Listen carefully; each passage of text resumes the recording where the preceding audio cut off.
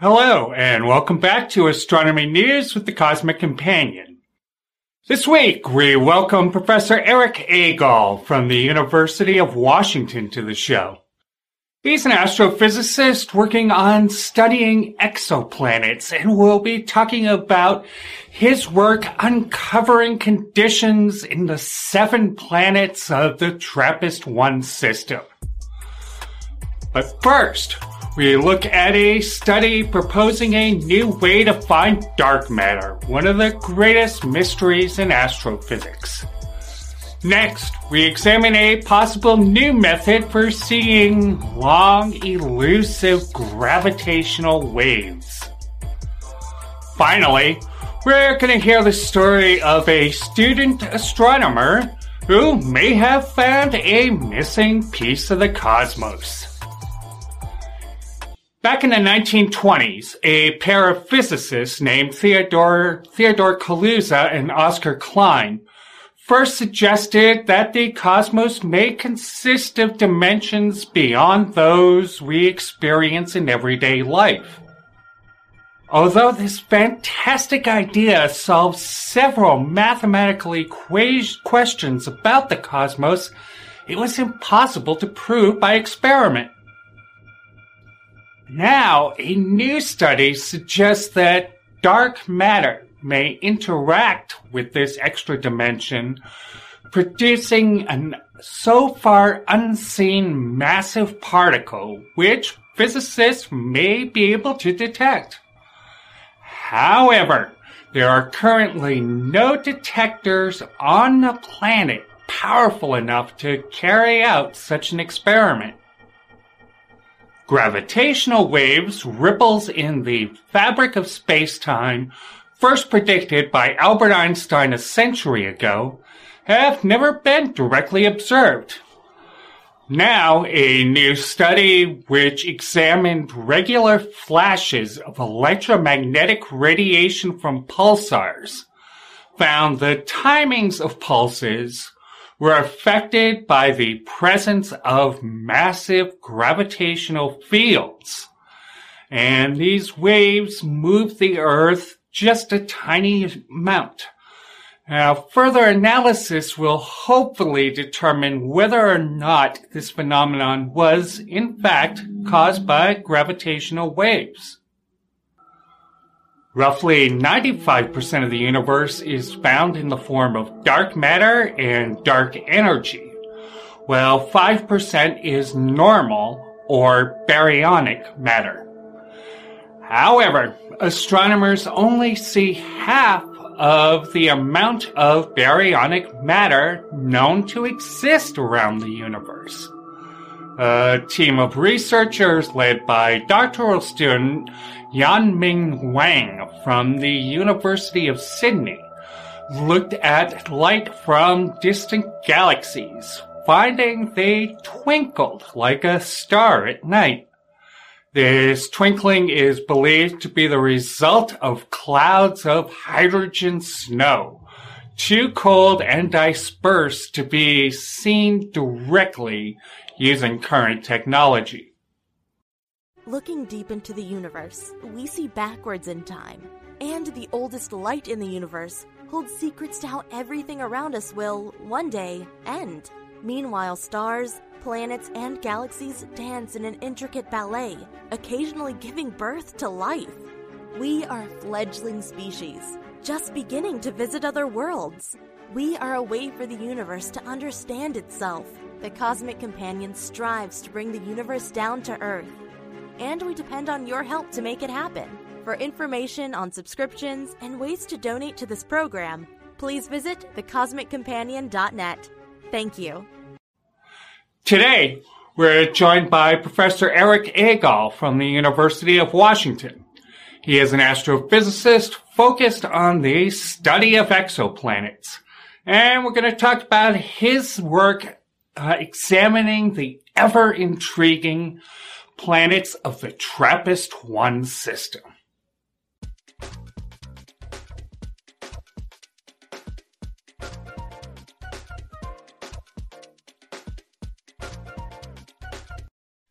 This week on Astronomy News with the Cosmic Companion, we're happy to welcome Professor Eric Agol.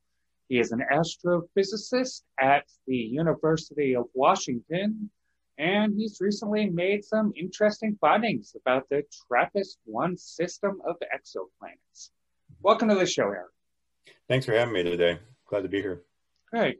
So could just give us a little intro to the TRAPPIST-1 system, and what do we know about it, and what makes it such an intriguing target to study?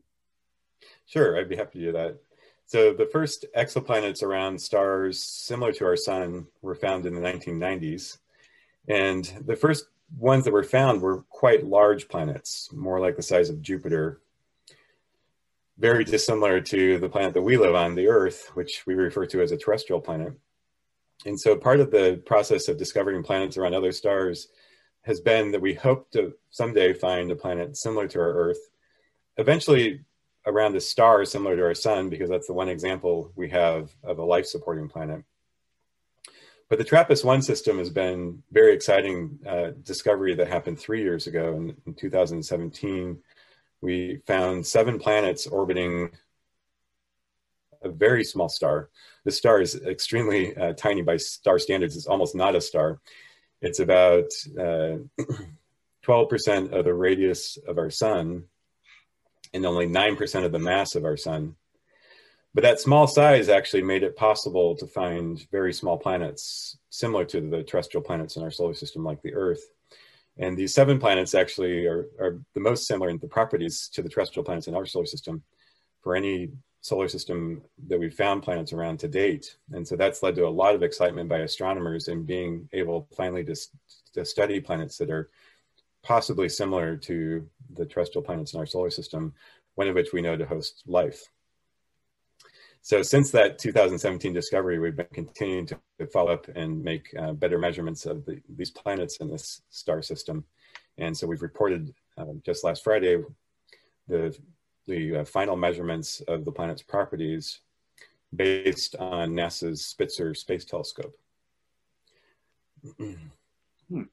And can you tell us, about some of you mentioned Spitzer, but can you talk a little bit about some of the tools you used, how the data was collected, as well as, techniques that you utilized to sift through all this data, come to these conclusions?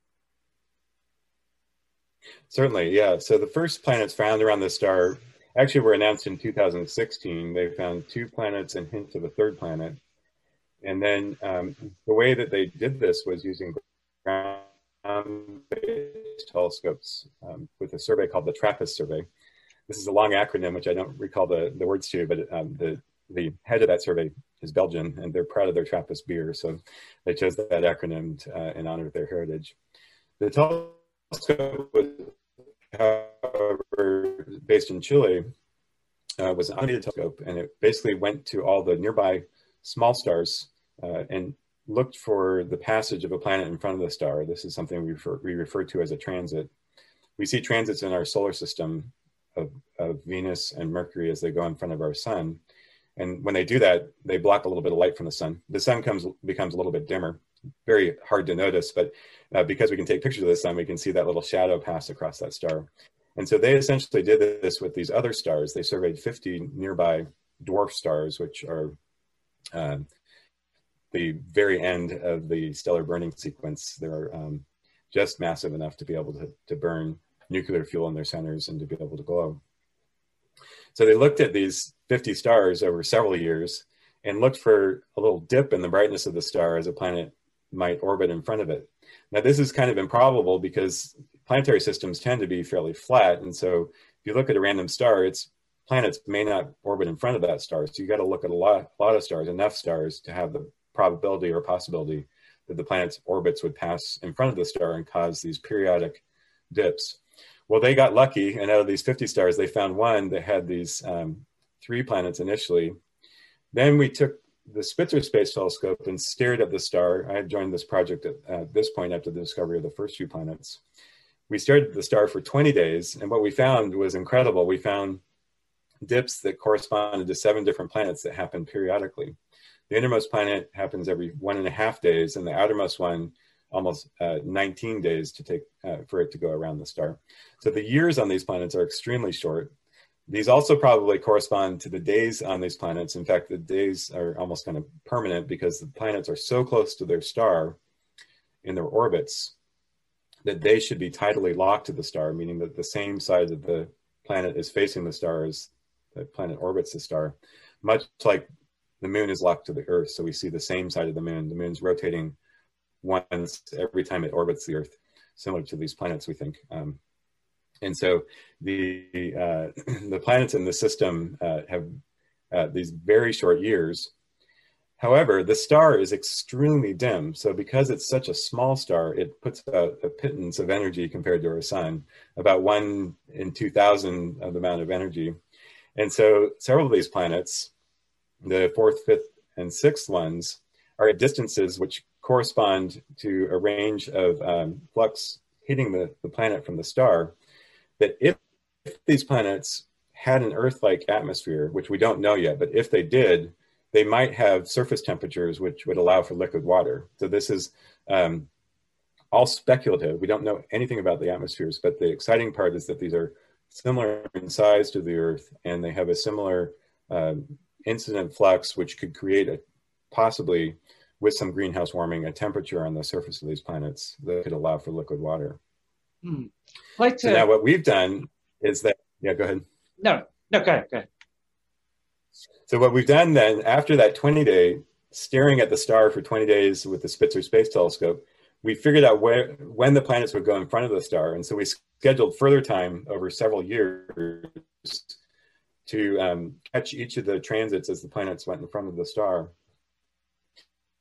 Do with that was measure the masses of the planets. And the way this works is that the planets, as they orbit the star, every so often they'll pass one another in their orbits. And when they do so, the gravitational pulls of the planets tug on one another, and that slightly changes the speed at which they're orbiting. And then the next time the planet comes in front of the star, it'll either be a little bit earlier or a little bit later, depending on what the nature of that tug was to the other planets. And so from that effect, we can actually measure the planets' masses by the time they go in front of the star and modeling the gravitational interactions of the 7 planets. This was a fairly complicated effort, but we did this over the good part of 2020, including during the pandemic. And we're able to derive the masses of the planets relative to the star. And from the depths of the transits, we could gauge the size of the planet relative to the star based on how much of the star the planet was blocking. And then from that, those radius ratios and mass ratios with the properties of the star, we could get very precisely measurements of the properties of the planets. And this is really the first time we've been able to do this for terrestrial planets, multiple terrestrial planets around another star outside of our solar system. And this has led to a really huge increase in precision over previous studies. That's fascinating. Hi there, this is James Maynard from the Cosmic Companion. Thank you so much for joining us. Now, our podcast is put out through Anchor FM. If you've ever wanted to do your own podcast, they're a heck of a lot of fun. Anchor gives you a chance to get your podcast together with all the tools in one place. And you can do it from your phone or a computer. And they're going to help you get distributed out to all the major platforms. Spotify, Apple Podcasts, Google Podcasts, you name it. And so best of all, Anchor's all free. How cool, huh? Anyway, if you want to check it out, go download the Anchor app or go to Anchor FM to get started. Clear skies. So you talked a little bit about these planets all being roughly the same size and mass as the Earth. Can you tell us, why would all of these planets seem to be so similar in mass and size when the planets in our solar system are so different from each other? That's a good question. It's a mystery that we're still trying to solve. And one of the exciting things about this system is that we're starting to really to do precise planetary science, but not with planets around our sun, but around another star. And so what a couple possibilities we've tossed around is that perhaps these planets all have a similar makeup to one another. Now, with our terrestrial planets, Mars, Venus, and Earth also seem to have a very similar makeup to one another. Mercury, much closer to our sun, is an exception. It has a much more iron per unit mass than Mars, Venus, and Earth. And roughly speaking, Mars, Venus, and Earth we can explain approximately with a composition which is about 30%, 30 to 33% iron, and the remainder percentage of the mass is rock, with a very, very small percentage of other things like water and atmosphere that don't contribute much to the overall size and masses of the planets. So with that ratio, primarily of iron to rock, that determines then the density of the planet. Of course, denser planets, if you were to stick them in water, they'd sink, and lighter density planets would rise. Saturn is the lowest density planet in our solar system. It's primarily gaseous, as well as Jupiter, and then the ice giants have both gases and ice. And they are much lower density due to their compositions, which are, because of the gas and ice components, have a much lower density than the terrestrial planets. So for our solar system, Mars, Venus, and Earth are kind of the analog that we can study relative to the TRAPPIST-1 system. And what we find is that the TRAPPIST-1 planets are all similar to one another, but with a slightly larger size relative to their mass, which means a lower density. And so one possibility is that maybe these planets have a different ratio of iron to rock than Earth, Venus, and Mars. Perhaps their star that gave birth to these planets as well, we think, maybe it started out with less iron than our sun did. So that's one possibility, as that the cosmic abundance of iron relative to silicon and magnesium, which are the primary heavy element constituents of rock, maybe that varies from star to star, and so maybe the stars has less iron relative to our sun. The other component that's really important is oxygen, and so another possibility is that maybe the planets in the TRAPPIST-1 system have more oxygen relative to Earth, Venus, and Mars. And that actually is an interesting idea, that the iron can actually be oxidized and basically rusted and then distributed throughout the planet, rather than having an iron core as we do for our Earth. Our Earth has a very large iron core in the center. The iron basically sinks down to the center. But if you were to oxidize the iron, then that would actually create a lower density planet, because oxygen is a lower density element. And so if we added more oxygen to the TRAPPIST-1 planets, we could also explain their lower density. And so instead of having a core, if they had completely rusted iron throughout that mixed with the rock, you would produce a lower density planet. And that actually matches our measurements extremely well. Most likely it's a combination of these two effects, but there's an infinite number of possibilities, but those are kind of the two extreme ranges of possibilities we've studied. Another possibility would be to have a water layer on these planets, although that really only works for the outer 4 planets. The inner 3 are too close to the star and therefore hot enough that water would be vaporized to steam. Okay, so now, an intriguing little connection there. You're saying that, the third, fourth, fifth, sixth planets are able to, may possibly hold on to large amounts of water.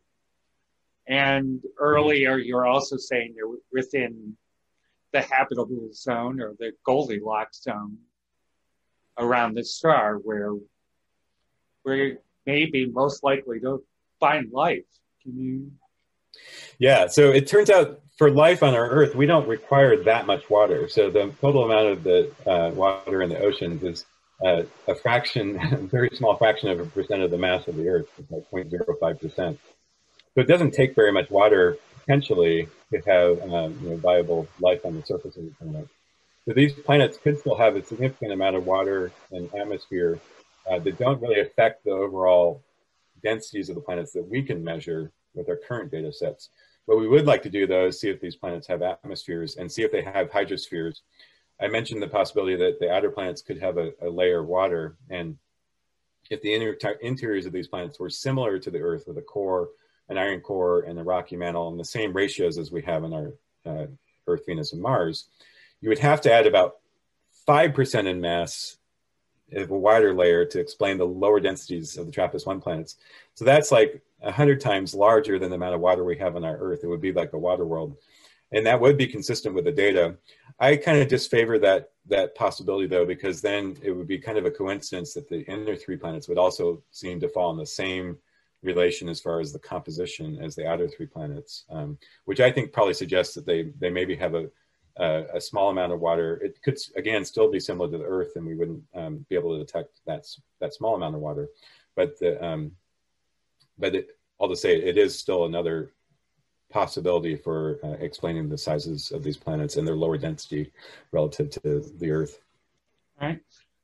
And if I'm correct, all these planets orbit at a distance less than the orbit between Mercury and the Sun.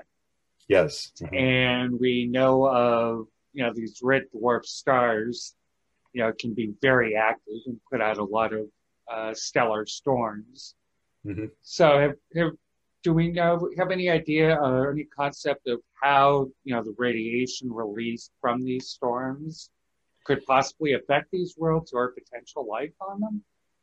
Yes, and there's been quite a few studies of this. One possibility is that very strong solar flares on the TRAPPIST-1 star could create high energy particles that then hit the planets and erode the atmospheres. One property we find for the Earth is that the magnetic field actually protects the Earth, and you get these aurora effects with the high energy particles coming in at the poles where the magnetic field lines thread into the Earth.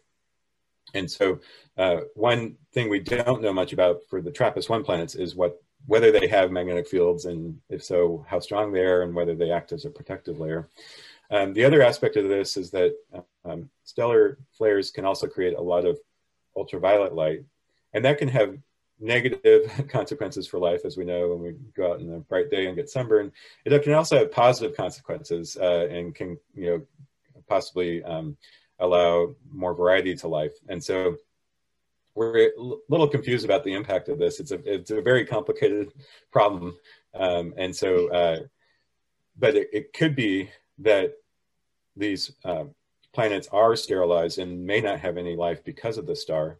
But there's also, the possibility that if these planets are tidally locked and, life could be on the night side and be protected, that would be a way to save life on these planets that are allowed to exist. And so I'm kind of keeping an open mind. It seems possible that there could be life, but I also would not be surprised if we didn't find any evidence of life on these planets as well. What we're hoping to do in the next few years is to study these planets in more detail with a bigger space telescope. The James Webb Space Telescope is due to launch in October. This is going to be the successor to the Hubble Space Telescope. It's going to be a larger telescope, will collect more light, and hopefully will allow us to measure the signature of molecules in the atmospheres of these planets. As they pass in front of the star, the molecules absorb strongly at certain wavelengths within the thin layer of atmosphere, if they have one for these planets. And so we're going to try and see if we can detect the atmospheres and see what they're made of, and see if that contains any hints of the potential for habitability. So right now, the jury's still out about this. All right. And finally, we talked a little bit about Webb. What would you like? How would you like to examine TRAPPIST-1 system? What studies or tools coming up, including Webb, are you really looking forward to? Well, so one thing we'd like to do is make more precise measurements of the masses and radii. You can see the scale behind me is kind of representing this mass measurement, which we didn't have a scale, but we used the interactions of the planets to measure the masses. With the James Webb Space Telescope, to look for the molecular signatures I mentioned, we'd like to see if we can find evidence for carbon dioxide and oxygen, potentially water. And if these planets have atmospheres with high abundance of those elements. But the simulations show that it's going to take many measurements of the transits of the planets in front of the star to get enough data to be able to make those measurements of molecules or detect those molecules. And so we're going to have to make multiple measurements and revisit the planets every time they orbit in front of the star. So that's going to take a long time with the James Webb Space Telescope, but will also give us more timing data. And so perhaps we can increase our precision on the measurement of the masses as well with the James Webb Space Telescope. So we've actually put in several proposals to try to do different studies on different planets within the system. Right now that goes through a peer review process, and then they'll decide whether we'll get time or not. So fingers are crossed that hopefully we'll be able to study these in more detail with James Webb. Super. Well, thanks so much, Eric. It was really great having you on the show. Great. Thanks for having me. Thanks. And that was Dr. Eric Agol, astrophysicist at the University of Washington.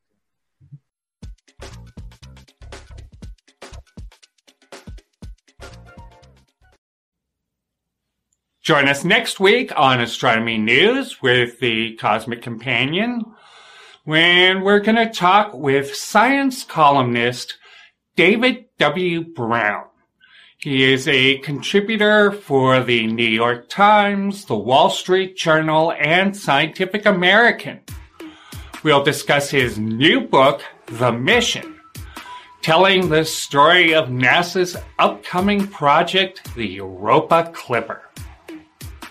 Join us each week on Astronomy News with the Cosmic Companion as we bring space and astronomy news together with groundbreaking scientists directly to listeners and viewers around the globe. Subscribers to our VIP newsletter see every episode of this show a day before it is made available to the general public. We depend on support from viewers just like you. For ways to help support this program, including VIP subscriptions, please visit thecosmiccompanion.net/support. Please stay safe, stay healthy, and keep your wonder alive. If you enjoyed this episode of Astronomy News with the Cosmic Companion, please download and share the episode on YouTube, Facebook video, or on any major podcast provider. For more details on space and astronomy news, please visit thecosmiccompanion.com or thecosmiccompanion.net.